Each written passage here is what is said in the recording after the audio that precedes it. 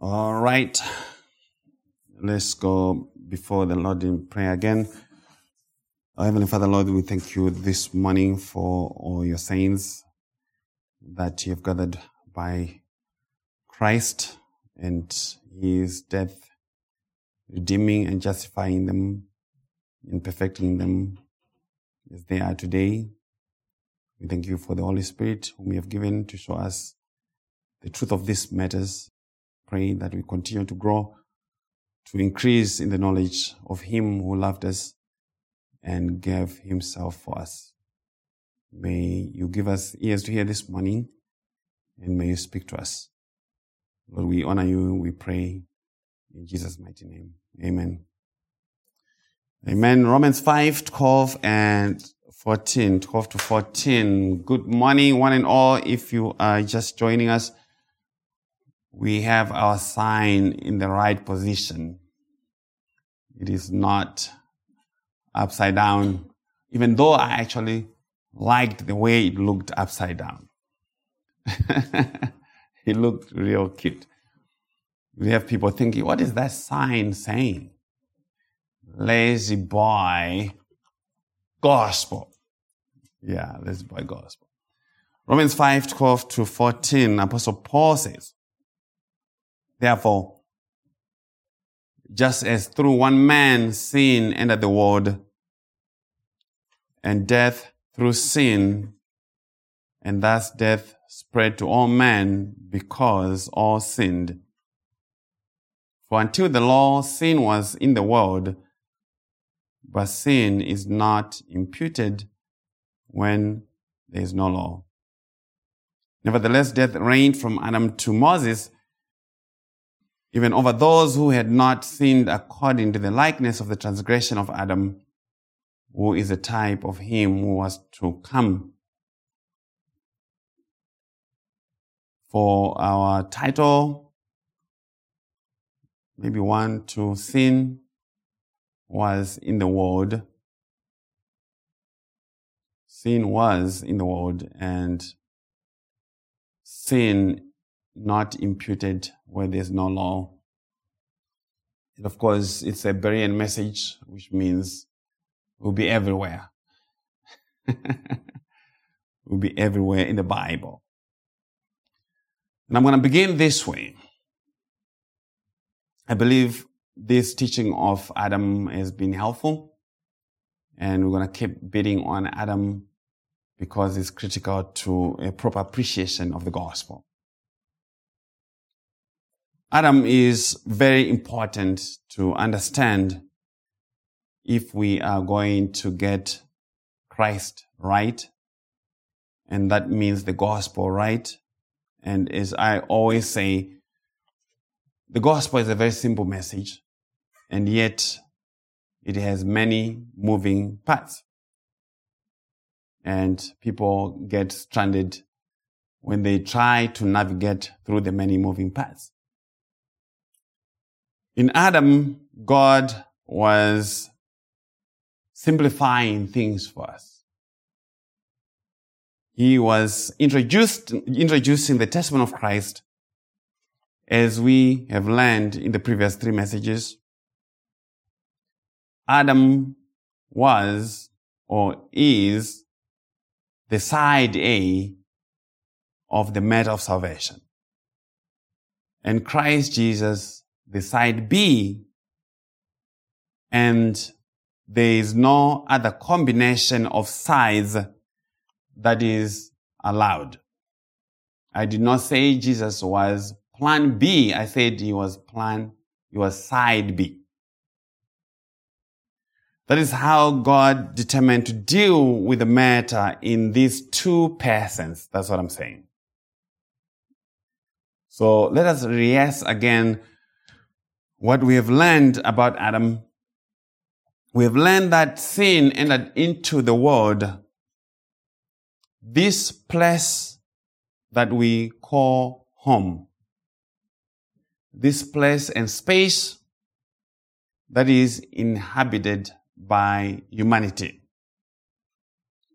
So when John says, or Jesus says in John 3:16, God so loved the world that he gave his only begotten Son, that whomever believes shall what?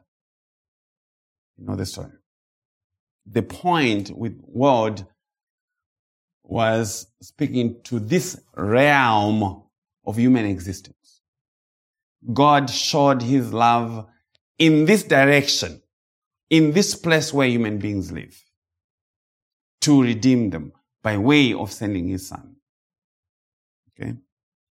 And so this is how it happened. Genesis 2, 8 to 9.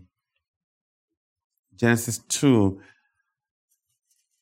verse 8 to 9. The Lord God planted a garden eastward in Eden, and there he put the man whom he had formed. And out of the ground the Lord God made every tree grow that is pleasant to the sight and good for food.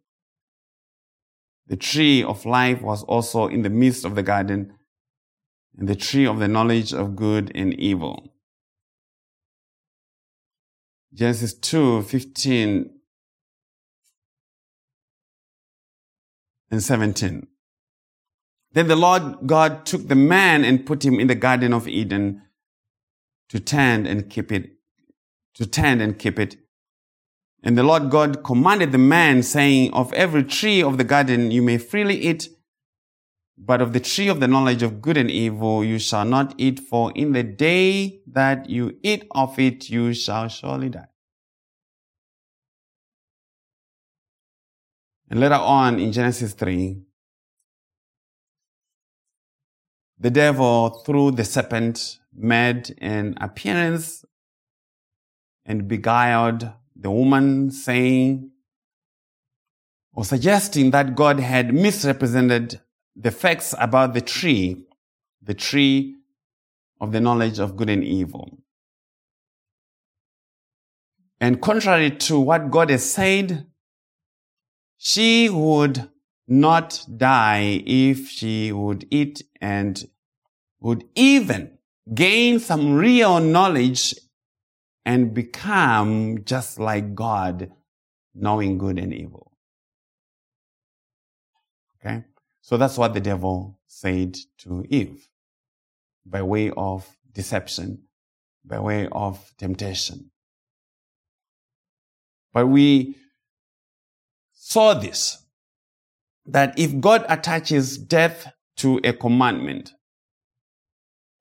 as he did with what he told Adam, then that commandment can never be for life.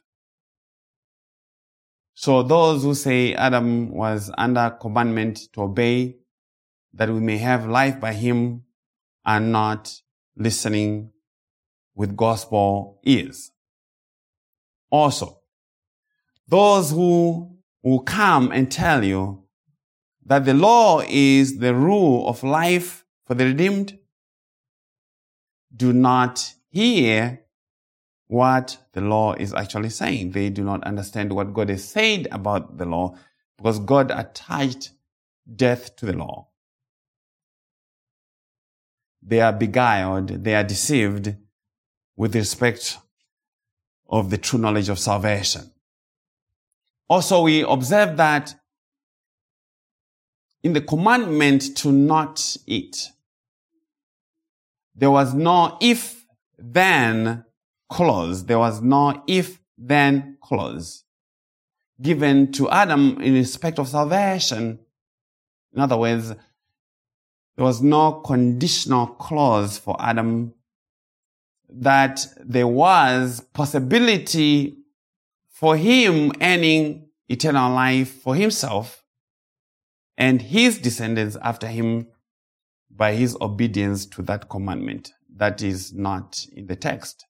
It is not even insinuated in the text. God simply made a statement of fact and said, in the day that you eat of it, you shall surely die. This is what is going to happen to you. In other words, in the appointed day by God, Adam would break the commandment through the deception of the devil, of his bride, Eve. That's how it was going to happen. God already knew about this. And God did not just know about it. It is He who purposed it. He was 100% behind it. So Eve was beguiled of the devil, and she ate and also gave some of the fruit to Adam, and he ate without any hesitation. You have to eat what your wife has cooked for you for dinner. Otherwise, you get in trouble. That's what happened with Adam. But this was a strange thing for Adam to do, given that the commandment had been given him first. The commandment to not eat was given Adam. But the commandment, as I said, had the judgment of death, but no promise of life. Adam was not in a probational period. Probationary period. Whereby, if he would go for a certain period, 5 years, 10 years, 2 months without eating, then God would have said, okay, I see that you're righteous. That was not part of the conversation. Adam was not under covenant to bring life to anybody. Life was only covenanted to be given through Christ, through the obedience of Christ. Okay? Also, Adam had not life in himself. Life had to be breathed into him from God. So there was no way that he could earn eternal life as the man of the dust, because eternal life by nature cannot be earned. Eternal life cannot be earned. Doesn't matter if you're innocent. Doesn't matter if you have never committed any sin. Eternal life cannot be earned. Why? Because it is an attribute of the ever-living God alone. He alone possesses eternal life. He has been from everlasting to everlasting. Thus, eternal life can only be given. And if it be given, it's going to be given one way alone, and that is freely. And that means by grace alone. So Adam must eat and be condemned, not because God hated him, but because God was teaching him and us and beginning to unfold the story of Christ. This is where the story begins in the human experience of it. Adam is point A in the unfolding of the story of Christ in the human experience. But it is Eve who ate first and must eat first, because this was not about the fruit, but about who gets into trouble first, who gets into sin first, who gets condemned first in the gospel narrative. Eve, as the picture of the church, must eat first and enter into the condemnation of her sin. And Adam, as a type of Christ, cannot abandon his bride, cannot leave his bride in that state of condemnation alone. He must join himself to the new legal status of her bride. And so, Adam willingly entered into the condemnation of his bride, Eve, that the two may not be separated by death. Because at some point, as soon as Eve eats or ate, she was already separated from Adam. The condemnation is upon it, but it is not yet on Adam. And so Adam must eat. So in life and death, the two shall remain as one flesh. Because Eve is the body of Adam, as the church is the body of Christ. Thus the Lord Jesus came and took up human flesh that he may be united to the sin of his bride, the church, to redeem her through the suffering of death.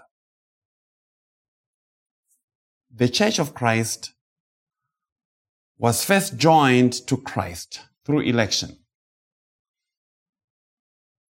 But he would take possession of her on condition of his death. He purchased the church with his blood. So Christ had to come and redeem, as it were, come and eat of the same fruit by way of imputation, the same fruit that Eve ate, set her free, justify her, reconcile her to God, because the church is a sinful body. As you may say, she is a hot mess. The church is. Hebrews 2:14-15.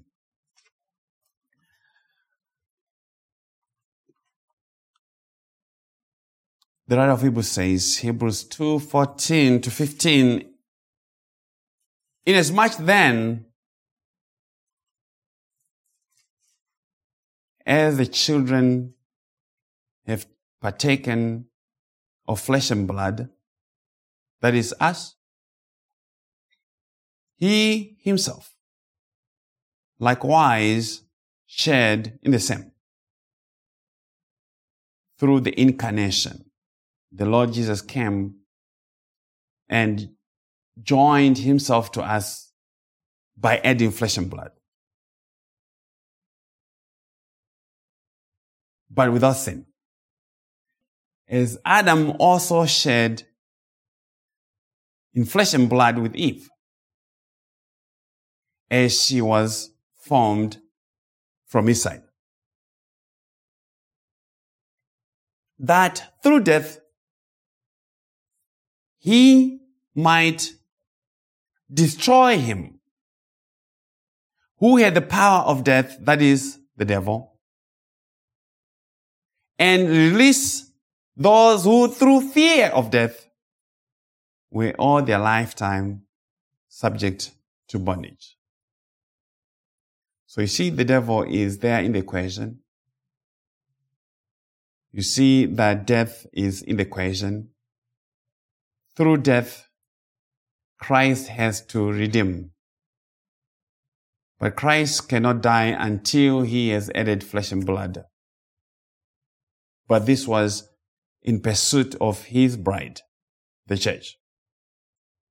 So through death was God's way of setting his people free. Through death is how you are set free. Even from this flesh. You're going to keep getting tired of this flesh. And the longer you live, the more you long to get out of this flesh. And there's only one way out. It's through death. It's through death that you are set free. It was through the death of the Passover lamb that the children of Israel were set free. Death is the way of escape in the bigger scheme of salvation. And that's what God told Adam when he said, in the day that you shall eat from the tree, you shall surely die. And this happening because of the woman whom God gave her, whom God gave him. And that was anticipative of the death of the Lord Jesus. The woman that Adam was given by God. And she is the kind that brings death to the husband.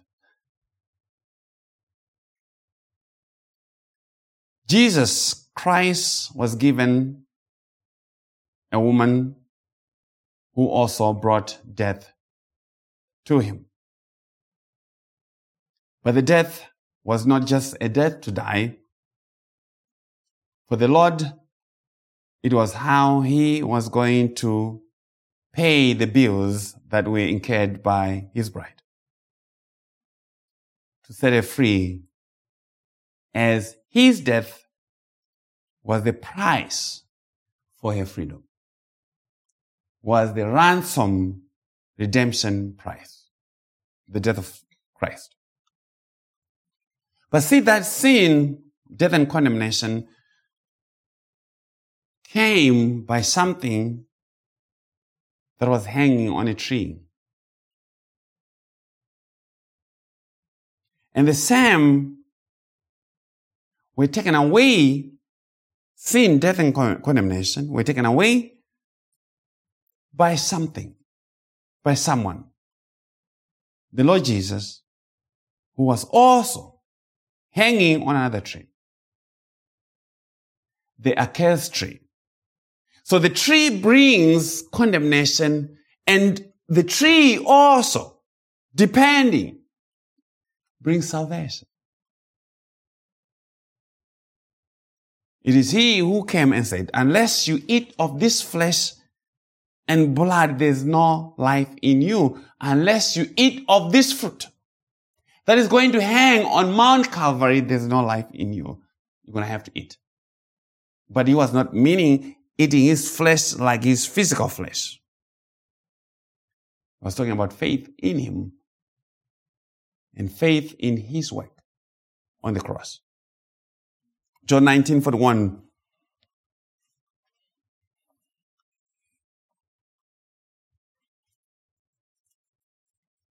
John says,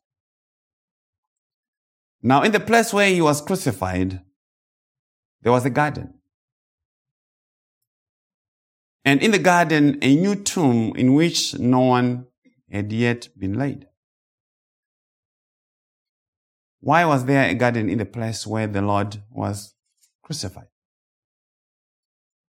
Because he was the second Adam who had appeared to undo what the first Adam had done. But the events of sin and salvation are settled in the garden. The sin happens in the garden, and the sin is removed in the garden. Sin in the garden with the first Adam, sin and the curse removed in the garden by the second Adam. It's very purposeful. So we determined that the tree of the knowledge of good and evil was representing the testimony of the law, because it is the law that gives the knowledge of sin, but was never given to give life. Adam and Eve needed to have the knowledge of sin. A creature of the dust, like you and I, cannot just come to God. That is not how it works. There is a determined way of coming. There is a way to approach one of the nature of God. A way that is agreeable with who God is. God is holy. He is righteous. He is sovereign. And he will not share his glory with anyone who is less than himself. In the matter of what causes your eternal standing with or before him, he will not share his glory in what caused you to have title to the things that he alone gives. You're not sharing in that. You are not sharing in that. And that is why you cannot be your own mother You only have one mother. You can't take that title away from her. But she alone did that. She's not going to share the glory of carrying you for 9 months with you. No. And say, oh, but mommy, it was so hard being crammed in there. Like, no. Boy, you don't know how much trouble it cost me. And so the way that is agreeable with him is the way of Christ. Is the way of the cross. Is the way of grace and mercy alone. These things mean the same thing. Because people think when you say grace and mercy alone, it's something different or something in addition to Jesus. No, it's saying the same thing. It is saying by God alone. By faith alone is not something that you do by believing. No, it is saying by God alone. It is saying by Christ alone. These are not additional things. Because people say, oh, we are saved by grace through faith, as if that is a list of things that have to be. No. It's just saying by God alone. By Christ alone. So there was no accident that happened in the Garden of Eden. But it is represented that way. It is taught that way. That if God had just put enough Ohio State patrol officers in the Garden of Eden, then sin would not have happened. Guess what? Those troopers would have been eating from the tree too. Sin was to always be in the world. Christ Jesus. Follow my arguments. Christ Jesus was always to be introduced to us, to be known to us through sin. Hence the cross. God determined the cross from before the foundation of the world. Because that's how he was going to introduce himself to us. Introduce himself to us through salvation from sin. That was always his eternal purpose in Christ. This is how he determined from as far as he has been God. This is how he determined to be known by his creation through the redemption that is in Christ. So in the wake of Adam's sin, death spread to all men. But why? Because all sinned in the one act of disobedience. But why not give Adam a second chance? Don't people say, oh, God is the God of second, third, fourth, fifth chances? Not in the matter of sin. Just one bite is enough to condemn you for eternity. And someone will say, but I was not there. You and I were not there. How is that possible that I should be found guilty and liable for an act that I did not do? Why should I be accused of eating cookies that I did not eat? And someone will even reason and say, if only they'd been given a chance, if only they had been put in the garden and not Adam, like, give me a chance, they would not have eaten. That's what a lot of people say. I've heard that argument. But it's not fair to be made liable for something that I did not do. Let me tell you the honest truth. You would not have done any better than Eve and Adam. Not in our current state. If anything, you would not have eaten one, but 7 of them. Brought a Ziploc bag and stashed some in the deep freezer. And make us twice the children of hell. I'm not even kidding. But why is it that death came to all men? Paul says, because all sinned. And that means there is a legal principle at work here. You hear some people, professing Christians, say, I get tired of these people who always say, these preachers, that the gospel is a legal matter. What are they saying by that? They're saying, don't talk about things that happened outside of me. Talk about me. Talk about me and what I do. Don't you think I'm cute? Talk about me. But no. There's a legal aspect to the gospel. That is the only way that one can be found guilty and under condemnation of something that they did not personally do. But the fact that death came upon us, it means by this legal principle, we were also reckoned to have been in the garden with Adam. We are very much related to Adam by this principle. And this by reason of union and representation. I could not hammer these two words hard enough and long enough. Union and representation are very, very, very critical to your appreciation of the gospel. God legally united all humanity to Adam, in that act of disobedience. So as sin entered and its judgment, which is death, we also came under it. Thus the sin of Adam was legally transferred to us, to all humanity by imputation. The sin and its consequence were accounted to our personal accounts. And that means you do not need to actually sin to be under sin.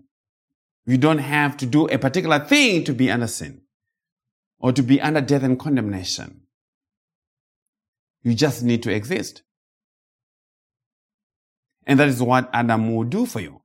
As soon as you exist, you're in trouble. And many people, because of poor gospel understanding, will say in the light of this, infants who die, all of them, automatically go to heaven. And some will say they're condemned, because if God wanted them to be saved, He would have kept them long enough to hear the gospel and to believe the gospel. That's the problem. They're conditioning salvation on faith.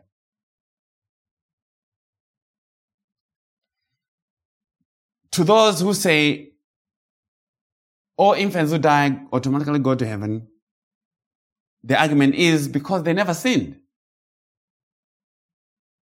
They did not reach the age of accountability. They had not reached, or they have not reached the age of accountability. So they have a natural path to glory. I'm not going to dwell on infant salvation, but what I know is that all the elect will be saved. Jesus said it. He will not lose any of his sheep. Because what saves or condemns a sinner is not their faith or lack of faith. It is whether they are in Christ or not. It's whether they remain in the first Adam or they are in the second Adam. End of story. That's the simplicity of the gospel. In which Adam do you close this life in? Do you remain with the first Adam? Or are you going to be translated, or have you been translated into the second Adam? So many claim to believe in salvation by grace alone, but they do not know what it means. They cannot make proper conclusions as to the implications of that. Christ will not lose any of his sheep. Thus, all the infants who die, who are elect, will be in heaven and are in heaven. God has no problems with saving his people because all they require comes from him. So in the matter of Adam and us, we also inherited the corrupted nature, the sinful nature, born dead in trespasses and sins, and that is why we do all the things that sinners do. Born spiritually dead means with no ability or capacity to come to God, to hear his truth, unless God comes for you and gives them that ability. And that is called regeneration, when God comes and gives you the ability to hear spiritual things and believe them. That is the new birth. You are born of God. That is the quickening by the Spirit. And it is the work of God alone. It is independent of man. Because if it is dependent on man, on you or me, to any degree, then it is not of God alone. God is the one who gives life. And he does not need my help because I have no life to give. I have no life to give. I cannot quicken a sinner. But sin is not learned from school. The ways to sin are what may be learned from school or learned from others. But the sin is already there, is indwelling, right from conception. And some you hear saying, especially the politicians who don't know the gospel, that we can make a society of less sinful people, good people. Are we sure about that? How do you do that? Through instruction. But instruction without the Holy Spirit will not work.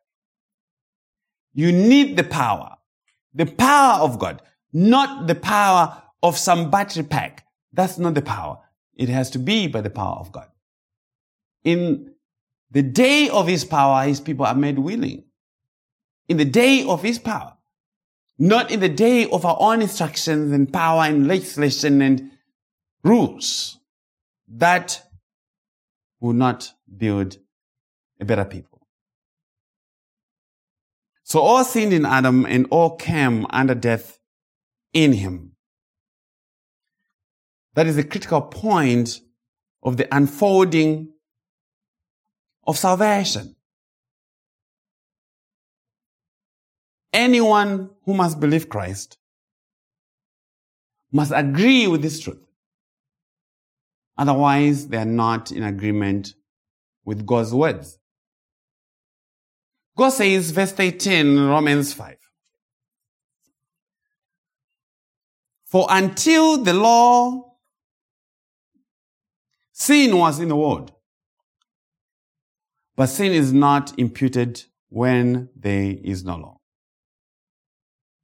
So Paul is going to make a connection between law and sin in the matter of death. And here I believe he has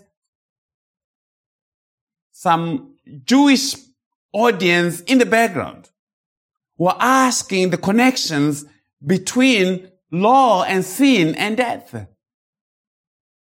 In the matter of the gospel, how do these things come together to explain what is happening?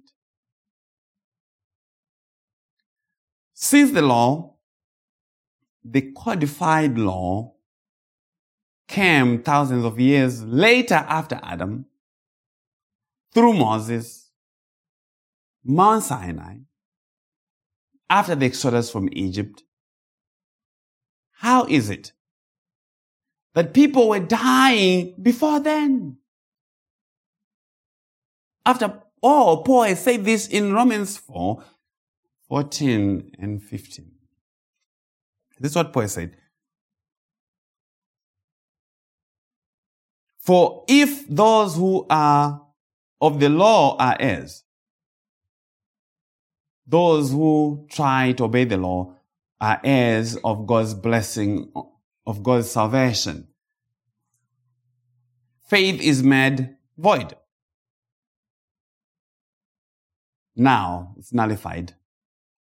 And the promise made of no effect, the promise of Christ, the promise of grace, is nullified if it were coming by human obedience. Because the law brings about wrath. For where there's no law, there's no transgression. Where there's no law, there's no transgression. Thus, there should not be death. If death is connected to the breaking of the law, if you remove the law, then there should not be death.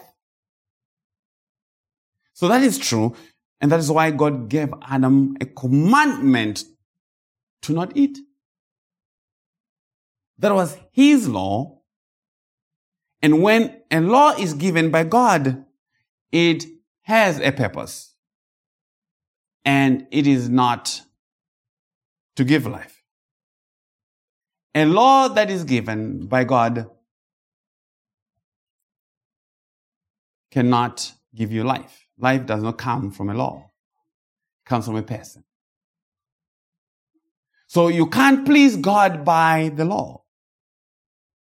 You cannot enter into any of God's promises, blessings, eternal inheritance in Christ, made co-heir with Christ by law keeping, by your own personal obedience, by your own goodness. And that is an offense to a lot of people because they think they can actually do something that God will then look at them and say, oh, wow, I did not realize that this person was so good. Let me see if I can give them some eternal life. Paul said what? The law brings wrath. And that's not good. This is not being preached by a lot of our so-called reformed people. This is not yet understood by many professing Christians. So the commandment to not eat brought God's wrath to the consciousness of Adam. That's something that Adam had not ever thought about, that God could actually be angry with him.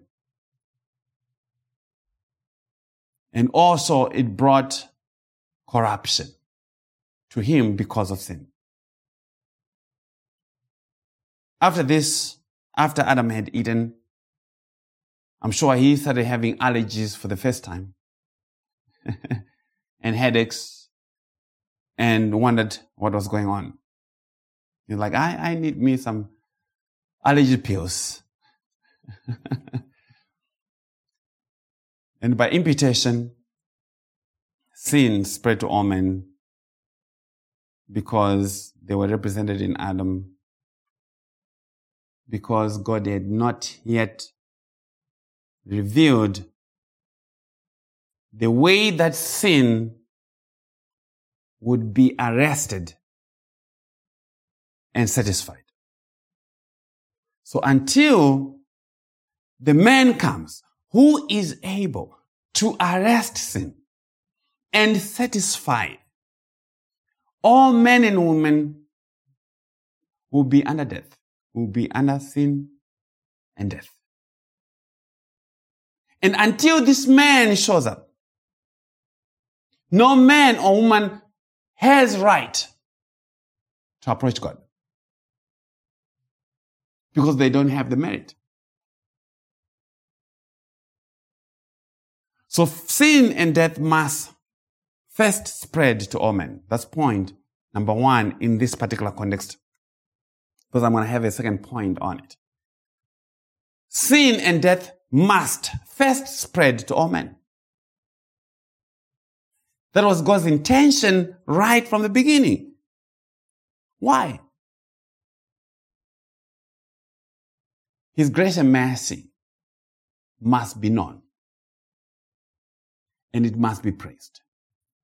You see those two things? It must be known. The grace and mercy of God must be known.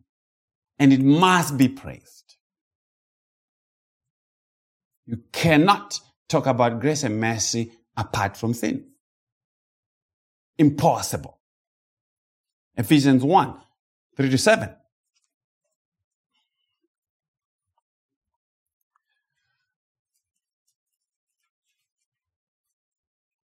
Paul said, "Blessed be the God and Father of our Lord Jesus Christ, who has blessed us with every spiritual blessing in the heavenly places in Christ, just as He chose us in Him when we believed." No, before the foundation of the world, that we should be holy and without blame before Him in love. He chose us to the end that we would be holy and without blame when we come into His presence. That was the end of it. That's why He chose us. He chose us so that when we show up before Him, we'll be blameless. Having predestined us, that is a sovereign eternal decree, to adoption as sons by Jesus Christ to Himself. So we were adopted as sons because God only has one natural son, who is Christ. Everybody else is adopted, and there's no adopted baby who chooses the parents to be adopted by. They'll just be chilling in their crib with a pacifier, but they're not choosing the parent. Okay?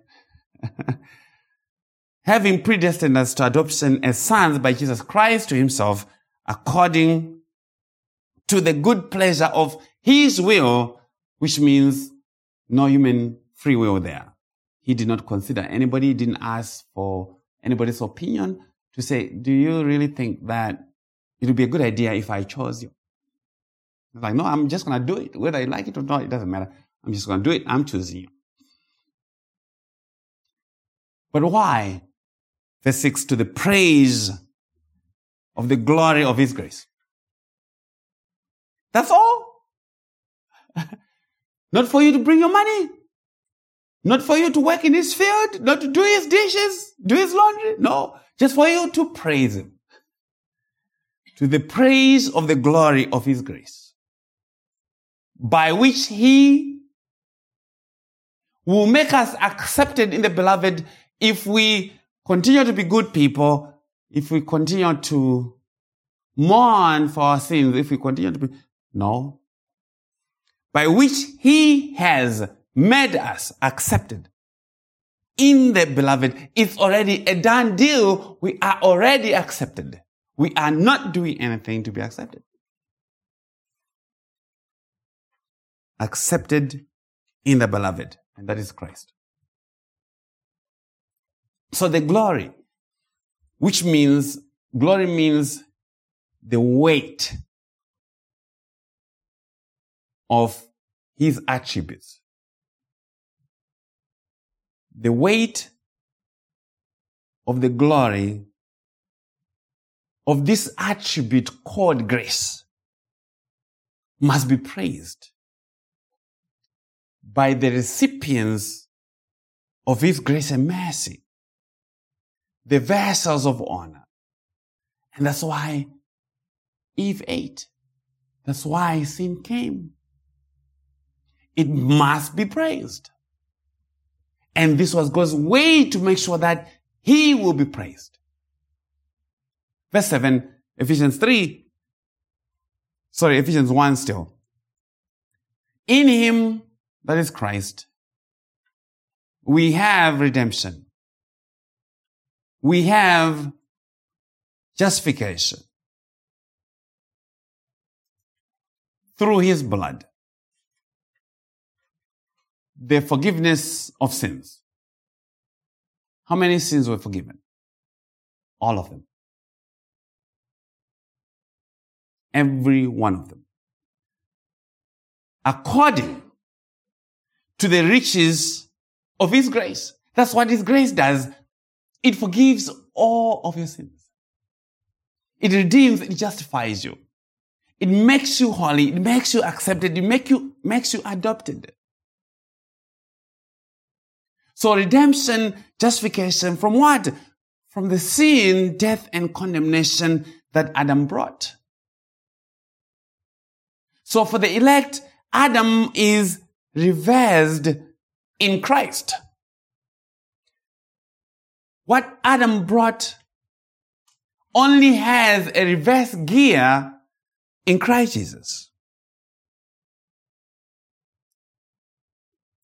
Let's get some commentary from what happened in the crossing of the Jordan River. Be open into Joshua 3. Jordan River crossing under the leadership of Joshua, of Yeshua. Joshua was the type of Christ who took over from Moses in leading God's people into the promised land. And this is what Joshua said to the children of Israel, beginning at verse 11. We'll work verse 11 to 13. And then a few verses down after I made some commentary.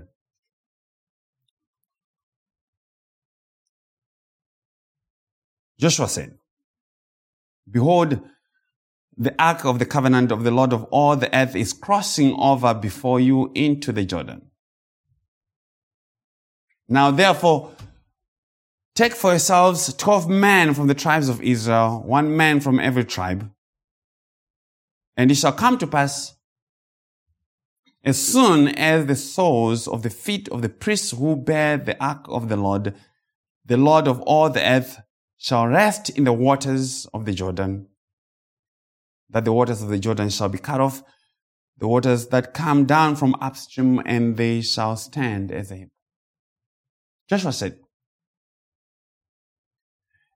as soon as the soles of the feet of the priests who bore the ark of the Lord would rest in the waters of the Jordan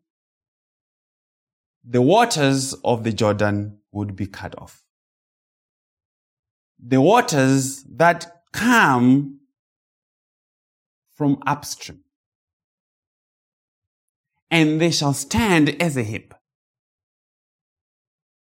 What is that saying? The Jordan was at flood stage, overflowing the banks. In other words, it was impassable. And it took the mediation of the God-appointed priesthood carrying the Ark of the Covenant to have their feet rested into the waters for there to be a way for the people. The waters would have swept them away, and those waters at flood stage were a picture of God's wrath. They were a picture of God's judgment. And God is saying, the only way for sinners to cross over the flood of his wrath and not be swept away has to be by the mediation of his appointed priest, the Lord Jesus. And this is what happens to the priest.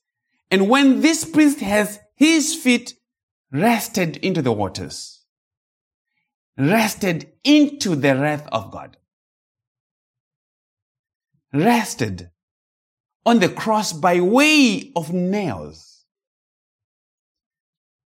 The waters of the Jordan shall be cut off. The wrath of God will be stayed. It will be rolled back. The water will come up to a hip. Joshua 3:14-16. So it was when the people set out from their camp to cross over the Jordan, with the priests bearing the ark of the covenant before the people. And as those who bore the ark came to the Jordan, and the feet of the priests who bore the ark dipped in the edge of the water. In parenthesis, for the Jordan overflows all its banks during the whole time of harvest. The Jordan was at flood stage, and this is why this is important to know. Verse 16, that the waters which came down from upstream stood still. The waters that came from upstream. Upstream where? From God. Because the wrath of God is coming from God. The waters of judgment are coming from upstream.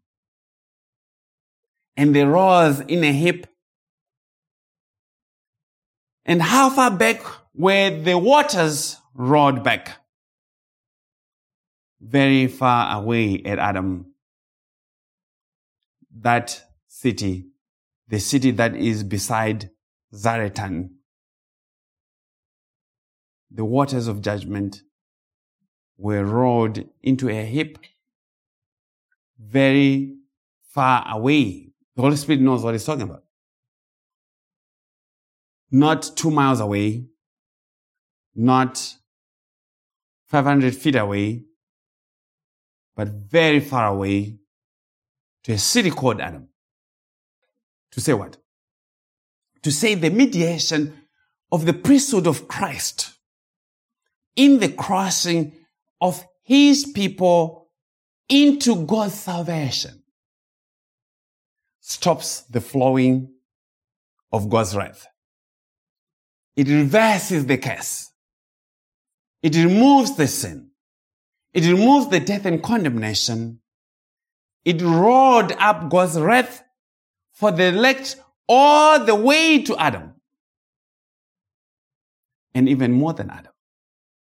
See that? It's not accidental. But remember, the wrath is only rolled up for the elect crossing who have the God-appointed high priest. It shall be released when the unredeemed sinners try to cross, as what happened with the Red Sea crossing. Hear this. So the waters that went down into the sea of the Arabah, still in Joshua 3, the source sea, failed and were cut off, and the people crossed over opposite Jericho. The waters of the Jordan would have continued flowing into the sea of the Arabah, which is the Salt Sea, and it failed because the waters were cut off so that the people crossed over. But what would have happened if the waters had come and swept them? They would have been swept into the Arabah Sea, the Salt Sea. And what grows in the Salt Sea? Are you going to find tilapia in the Salt Sea? No. Very few things grow in there. There's no life there. There's no salmon there. That would have been the place of condemnation, the Salt Sea. There's no life there. What am I saying? I'm saying this is what the Lord Jesus did as the high priest of the elect, the church. In him we have redemption, justification through his blood, the rolling back of God's wrath, the forgiveness of sins. He rolled God's wrath for us through the redemption that is in his blood. Point number 2, to the matter of why sin must happen. First, I said, it's so that God's grace and mercy should be praised. In the rolling of God's judgment from you, rolling it away back to Adam and beyond. The second point is sin and death and condemnation must happen. Because God's wrath as his grace must be known. It must be shown. And it must be praised. Because it flows from his justice. Let's go to Romans 9. We won't dwell there long, but Romans 9, 21 to 23.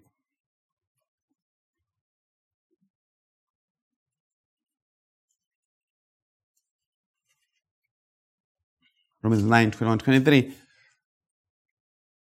Paul says, does not the potter have power over the clay? People say, oh, I'm not a robot. God says, no, yeah, of course you're not a robot, but you're clay. A robot is actually an upgrade from clay. Because a robot can actually do things. Does not the potter, God, have power over the clay from the same lump to make one vessel for honor and another for dishonor? What if God, wanting to show his wrath and to make his power known, endured with much long suffering the vessels of wrath prepared for destruction, prepared by him for destruction?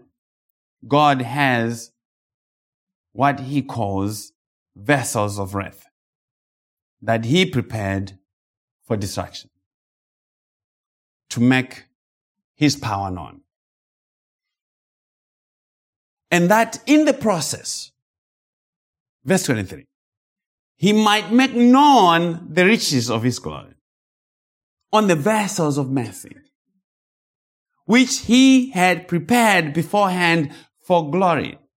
Both vessels are prepared by God. No one prepares themselves for anything. That's why I don't agree with these so-called sovereign grace preachers who say, oh, you go to heaven by God's grace, but you go to hell by your own choice. No, that's not true. That's not true. God does both. Because it's about his power being on. So God must teach his creation about himself, about his grace, about his mercy, his holiness, his righteousness. He must and he will teach them of his attributes. And it is through the gospel that all these things are put on display. So the gospel is more than about the redeemed's comfort in heaven, sipping champagne and whatever happens in heaven. That is secondary, if not tertiary, to the math of salvation. There's a math of salvation. What we enjoy, all the heavenly blessings, spiritual blessings in Christ, those are a side benefit, but is not the fundamental reason why we are there. We shall be there and are there because of God. It is about God. It is about Christ. Saying, look at me. Am I not awesome? That's the point. I'm not lying to you. You have to understand these things this way. Then your theology will be right. God is in this business to say, look at me. Look how awesome I am. Look how beautiful. Look how powerful I am. I saved you. I made you a vessel of grace, of honor. Look how gracious I am. Praise me for that. And that is why in all this conversation of the gospel, election is very important to a proper telling of the story of Christ. If you deny election by grace, you cannot tell the truth on Christ, tell the truth on God's grace, because the grace of God was purposed from before the foundation of the world. Thus, it does not matter how sincere, nice or cute the person denying it is. Grace begins in election by grace. Election is by God's grace. And that means it is not conditioned on anything that a sinner does, whether good or bad. Election is not based on foreseen faith or good works, or like some would say, that God chooses or chose those that would choose him back because he is a gentleman. He wants a relationship. Like, for real? You want God to buy you some flowers? And that makes for a sovereign sinner. Much of what is being preached and believed as the gospel is actually not the gospel, because it is about the sovereign sinner making eternal decisions for the sovereign God, who now, unfortunately, has become the desperate God, who is busy wringing his hands, hoping that someday someone may just be sorry for him and choose him, because apparently he is very lonely by himself. But that is inconsistent with the God of the Bible. Salvation comes down to, in God's pursuit of his own glory. That line is bolded in my notes. In God's pursuit of his own glory. Was he pleased to count you among the vessels of mercy? And those that he counted among the vessels of mercy, Christ has redeemed and God has freely justified and does not and will not ever bring to remembrance any of their sins. Not in his court. In human kangaroo courts, yes. In your own courts, the courts of your own conscience, yes, you bring your own sin to be remembered, but not before God. God does not do that. God is not double-minded. God is not learning anything new about Sean to be surprised, like, oh man, I'm stuck now. What should I do? I didn't see that coming. No, God is not surprised. Once he has said a thing, he has said it forever. God's court session ended when Jesus said, it is finished. There was a court session. There were transactions going on. And his resurrection bears witness that the court session ended. And God does not use a jury system of justice. He doesn't need anybody's opinion. It is he who justifies. He does it all and by himself. As Romans 8:34 says, who is he who condemns? But someone else trying to condemn me, and there will always be people trying to condemn you. Who is he who condemns? It is Christ who died, and furthermore is also reason. It's Christ who died to make payment for whatever may have condemned you. That's what Paul is saying. So there's no record of your sin because he erased it when he died. And furthermore is also reason, who is even at the right hand of God, to give testimony, to defend, who also makes intercession for us as the advocate. So we don't have a dead lawyer. We have a lawyer who is seated on the right hand of God, ever interceding. So those who were redeemed and justified are they whom God calls by the Holy Spirit and the preaching of the gospel. God is not calling the elect to justify them. He is not calling them to redeem them, as to redeem them. He is not calling them that he may begin to make them holy, but because they were already redeemed, already justified, already perfected in the appearance of their second representative. We're going to be working more of that side B as we move forward with the teaching of Romans 5.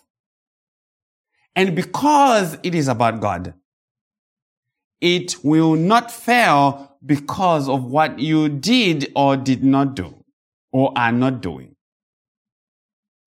If God conditioned any part of salvation on anything that you did or did not do, we would all this morning or this afternoon be headed to hell. No exception, everyone, including Joe Biden. Okay? So it is all of grace, I do say that. It is a promise that it may be of faith. And the Pope, by the way, yeah. And the Pope too.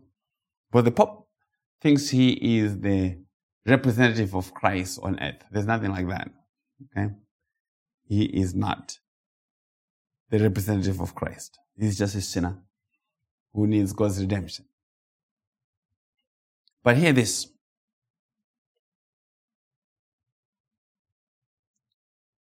Because salvation is all of grace.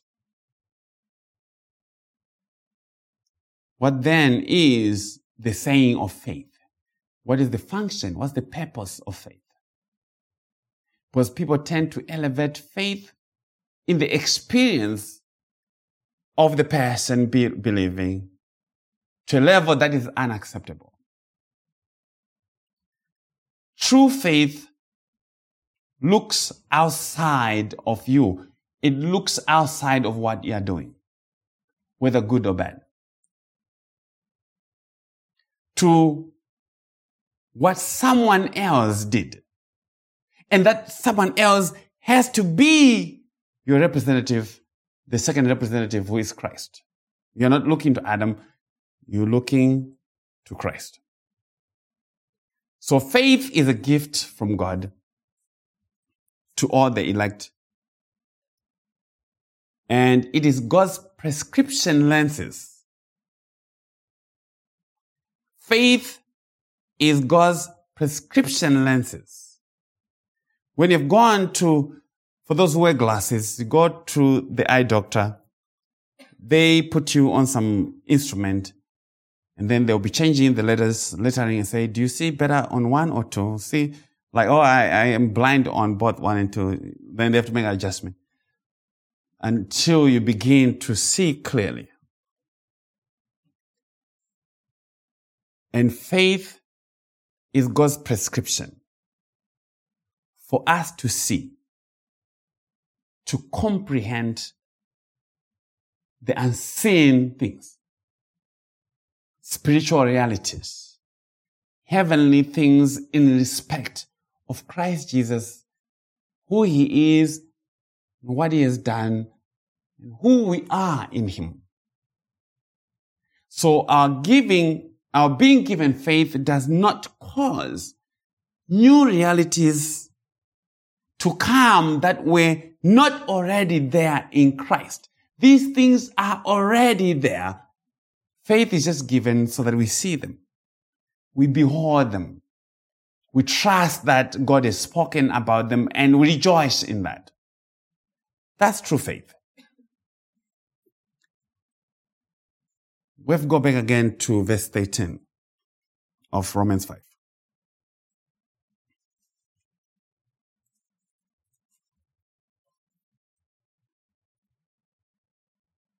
Paul says, for until the law, sin was in the world. But sin is not imputed when there is no law. How was sin in the world before Mount Sinai? Did God give testimony of the presence of sin in the world before the law was given on Mount Sinai? Let's go to Genesis 6. Genesis 6, 5-8.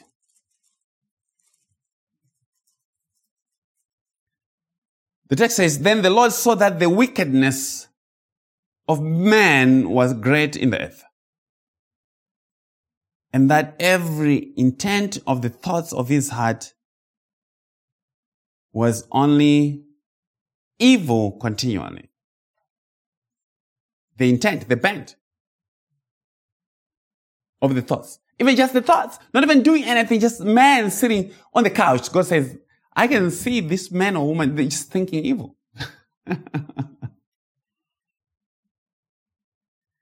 And the Lord was sorry that he had made man on the earth, and he was grieved in his heart.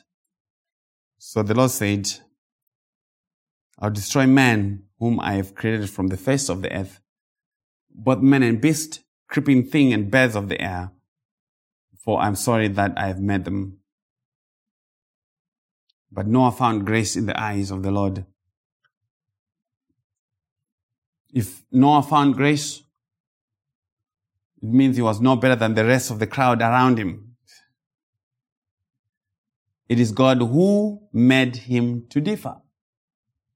Noah was a grace case, just like you and me. He was a grace case. Let's skip to verse 11, still in Genesis 6. Verse 11 to 13. The earth also was corrupt before God, and the earth was filled with violence. So God looked upon the earth, and indeed it was corrupt, for all flesh had corrupted their way on the earth. And God said to Noah, the end of all flesh has come before me, for the earth is filled with violence through them, and behold, I will destroy them with the earth. These are all gospel things that we have no time to go into. But that was the condition, spiritual condition of the earth. People were just being sinners. So sin was in the world before the law was given. And the evidence is that the people were doing crazy things. God said the earth was corrupt before him and still is corrupt and filled with violence. And it's not getting better. But before Mount Sinai, God had not yet given a secretary to document and file the sins of the people. That is what Mount Sinai was given to do. The law was and is God's secretary, not only to reveal sin, but to increase the transgression and to nicely file people's sins into their proper categories, such that Paul would say of himself in Romans 7, verse 7, in the matter of the filing of sin, to become very aware of very specific sin. Romans 7, verse 7, what shall we say then? Is the law sin? Certainly not. On the contrary, I would not have known sin except through the law. So the law is there to say, for I would not have known covetousness unless the law has said, you shall not covet. So the law was given to break down the sins that people were doing into their respective groupings. Covetousness, adultery, stealing, bearing false witness, killing, murder, as we saw with Cain murdering his brother, Abel. Okay? But I'll give you my illustration of this matter about law in light of Paul's teaching and commentary of it in Romans 7. Paul is saying,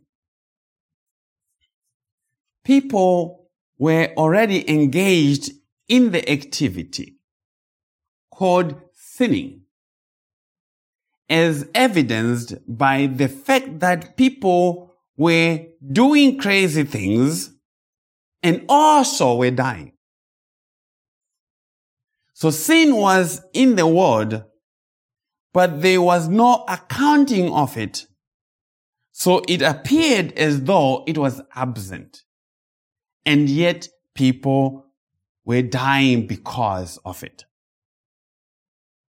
What was killing them was sin, was what Adam had already infected them with. And I've given the example of blinking eyes. Blinking your eyes is something that you always do. It is a reflex action. And that is exactly the matter of sin. Sin is what you are already doing, is what you are by generation from Adam.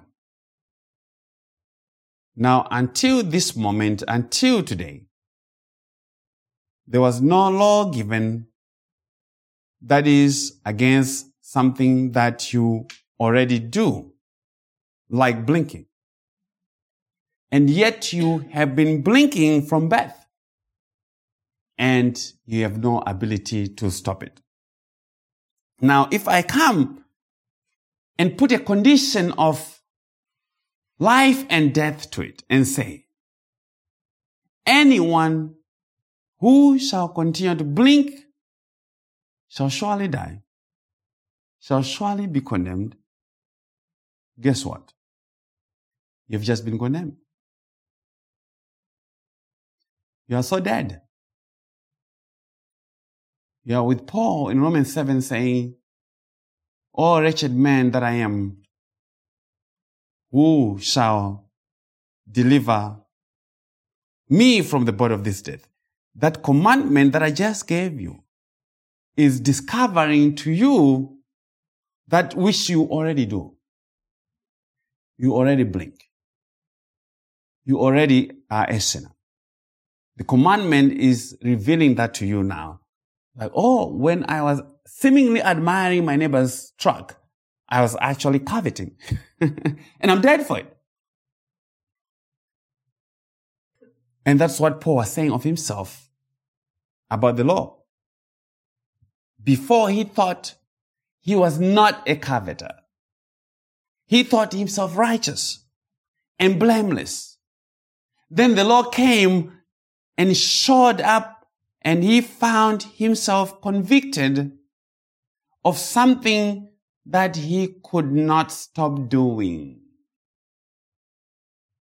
And he would say in Romans 7:8, but sin, taking opportunity by the commandment, produced in me all manner of evil desire. For apart from the law, sin was dead. You see that same line again. Paul has almost repeated it 3 times. Romans 4, Romans 5, where we are, and Romans 7. So the moment that I tell you to stop blinking or you die is the moment that you become more aware of your blinking, even more your inability to stop it, even more that you feel condemned. If God really meant it that if you would continue blinking, you die, you're condemned. There's no one who can help you. You have to blink.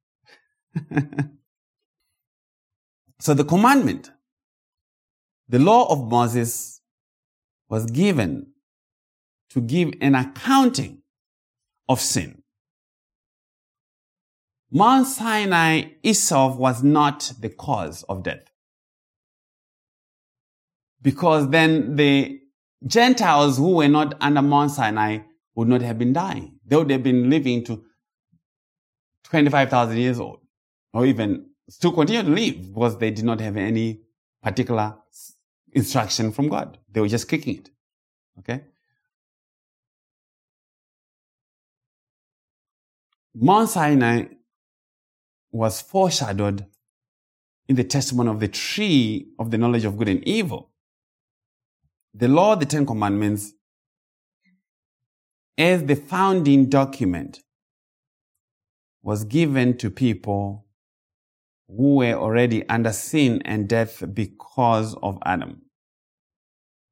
But because it is the ministry of death and condemnation, it could not help to clean up those who were already under sin and death.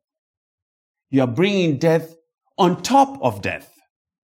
That's what the law is doing. It was a ministry not of cleaning up, but of condemning more. So it could only seal their case, seal their condemnation. So sin is not imputed where there's no law. And that is the reason why God gave Adam a commandment, that he may establish the basis of the imputation of sin and guilt to him and his posterity. Okay? So the more laws you give one another to or anyone to do, the higher the chances of you breaking them and of straining things, straining relationships. And that is why Paul would say to the church, bear each other's burdens and thus fulfill the law of Christ, of love, of forgiving one another as God in Christ has forgiven you. Also, in illustration, one cannot be given a speeding ticket where there was never a speed limit that was posted or imposed in the area. But it does not mean that people were not speeding and doing 100 or 120 miles per hour and causing accidents. You can't be charged where there was not a written law forbidding something. It is unlawful according to the law. And that is Paul's point of why the law was given, for the proper accounting of people's sins that they were already doing. The law was not bringing in a new reality. It was just exposing the reality that was there. Verse 14, that is our last verse, Romans 5.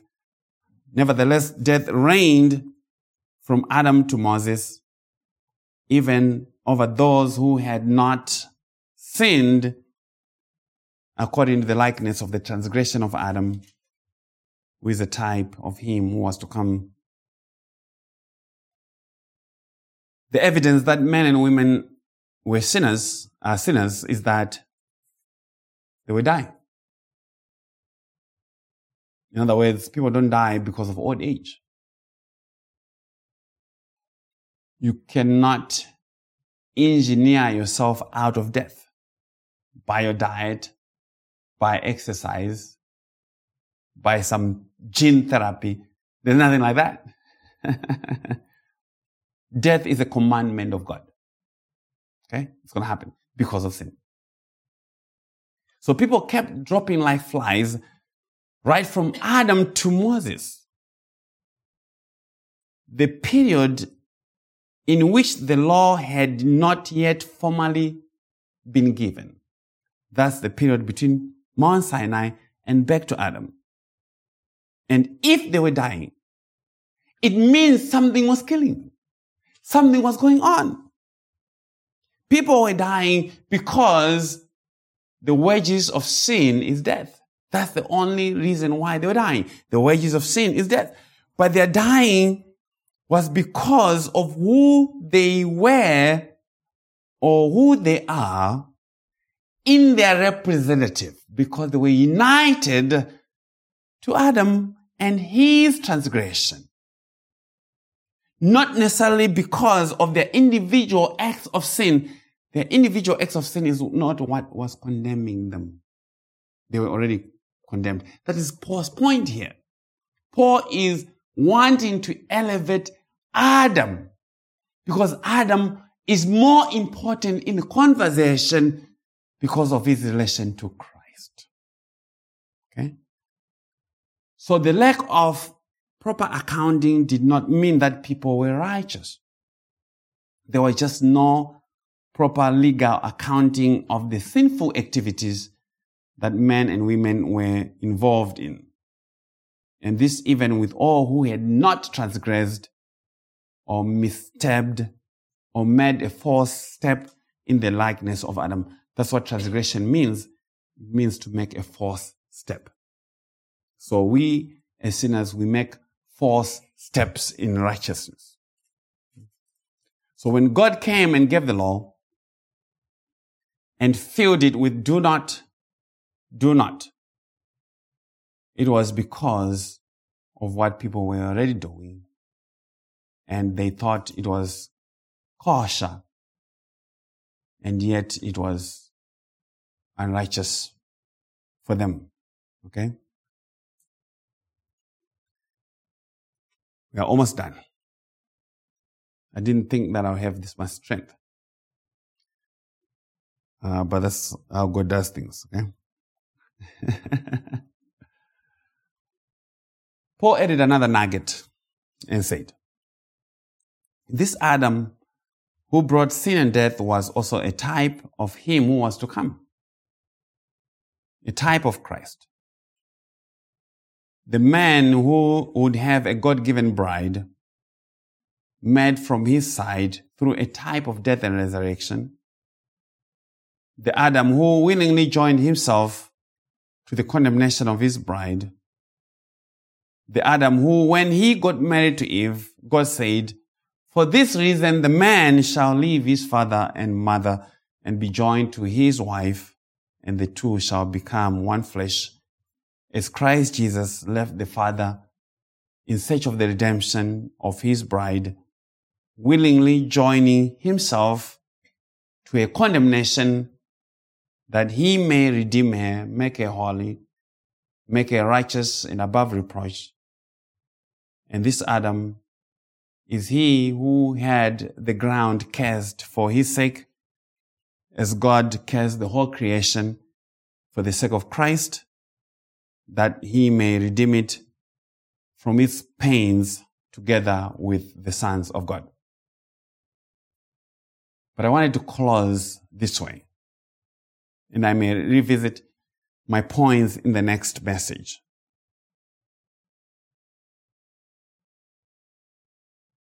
These are important points to consider in why Adam is important in the proper telling of the gospel story. If we get Adam wrong, we get Christ wrong. If we get Christ wrong, we also get Adam wrong. But it's more important to get Christ right. But they're inextricably linked. The words that we have in the Bible in respect of salvation, like redemption, reconciliation, propitiation, peace with God, mercy seat, justification,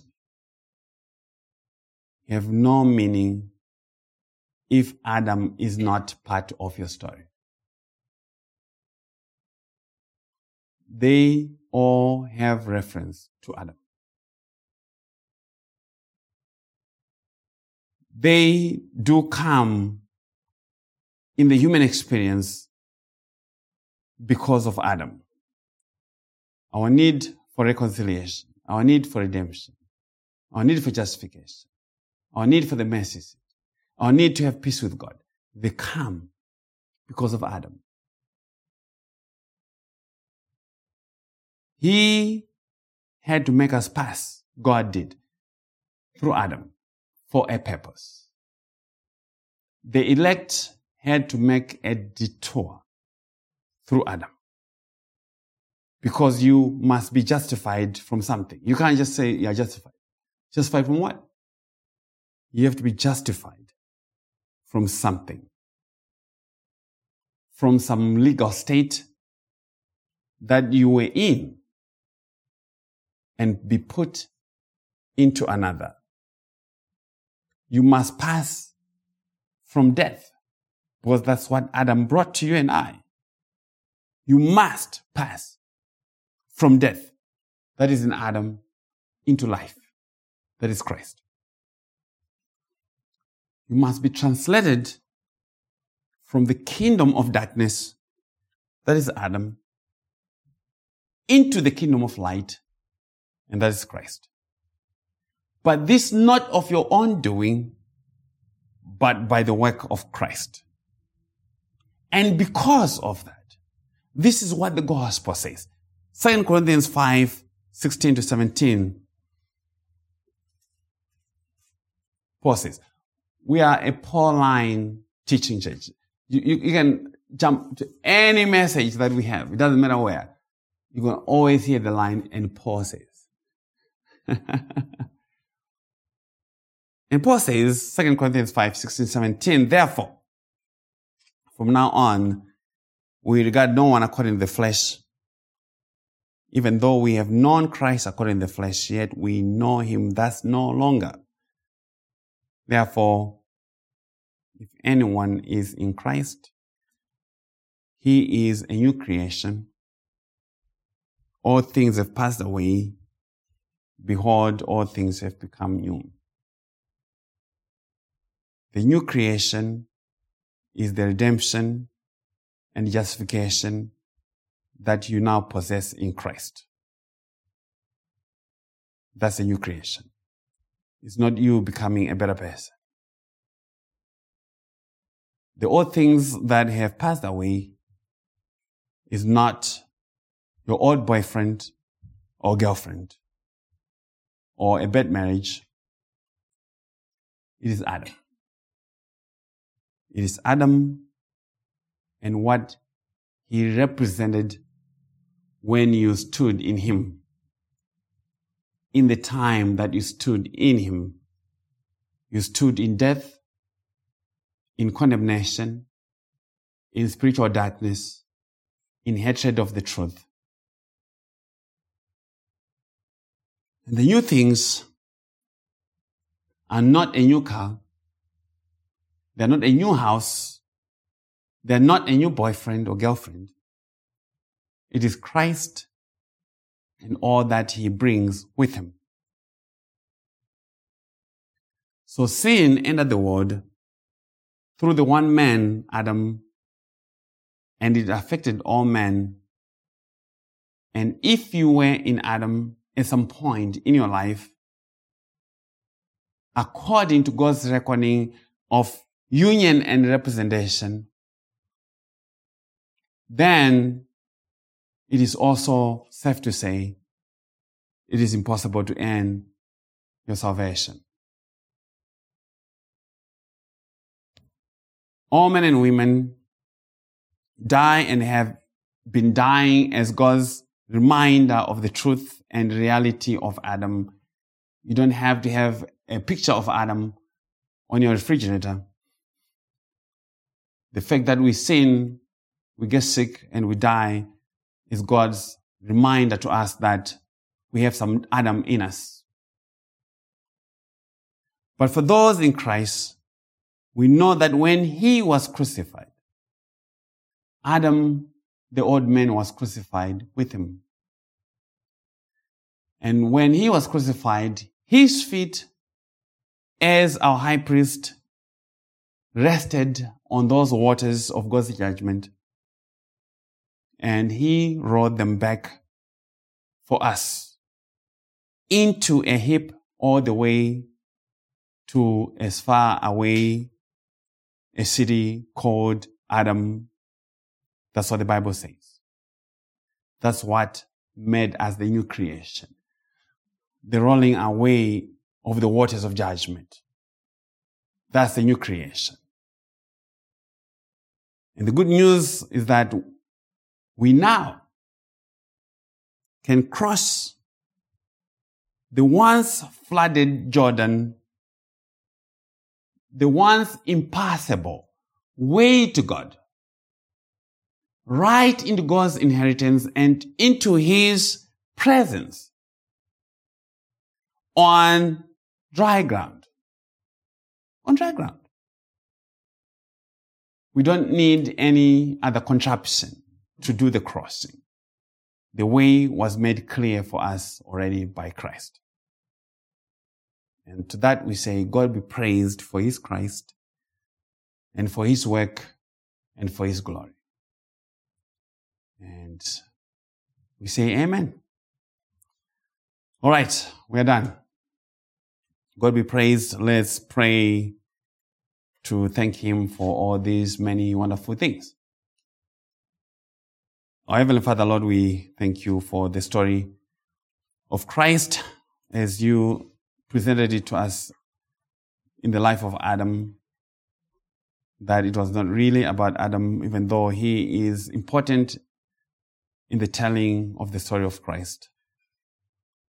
And yet he was and is significant to us in that sin, death, and condemnation came by him, but not as the end of things, but as the beginning of things.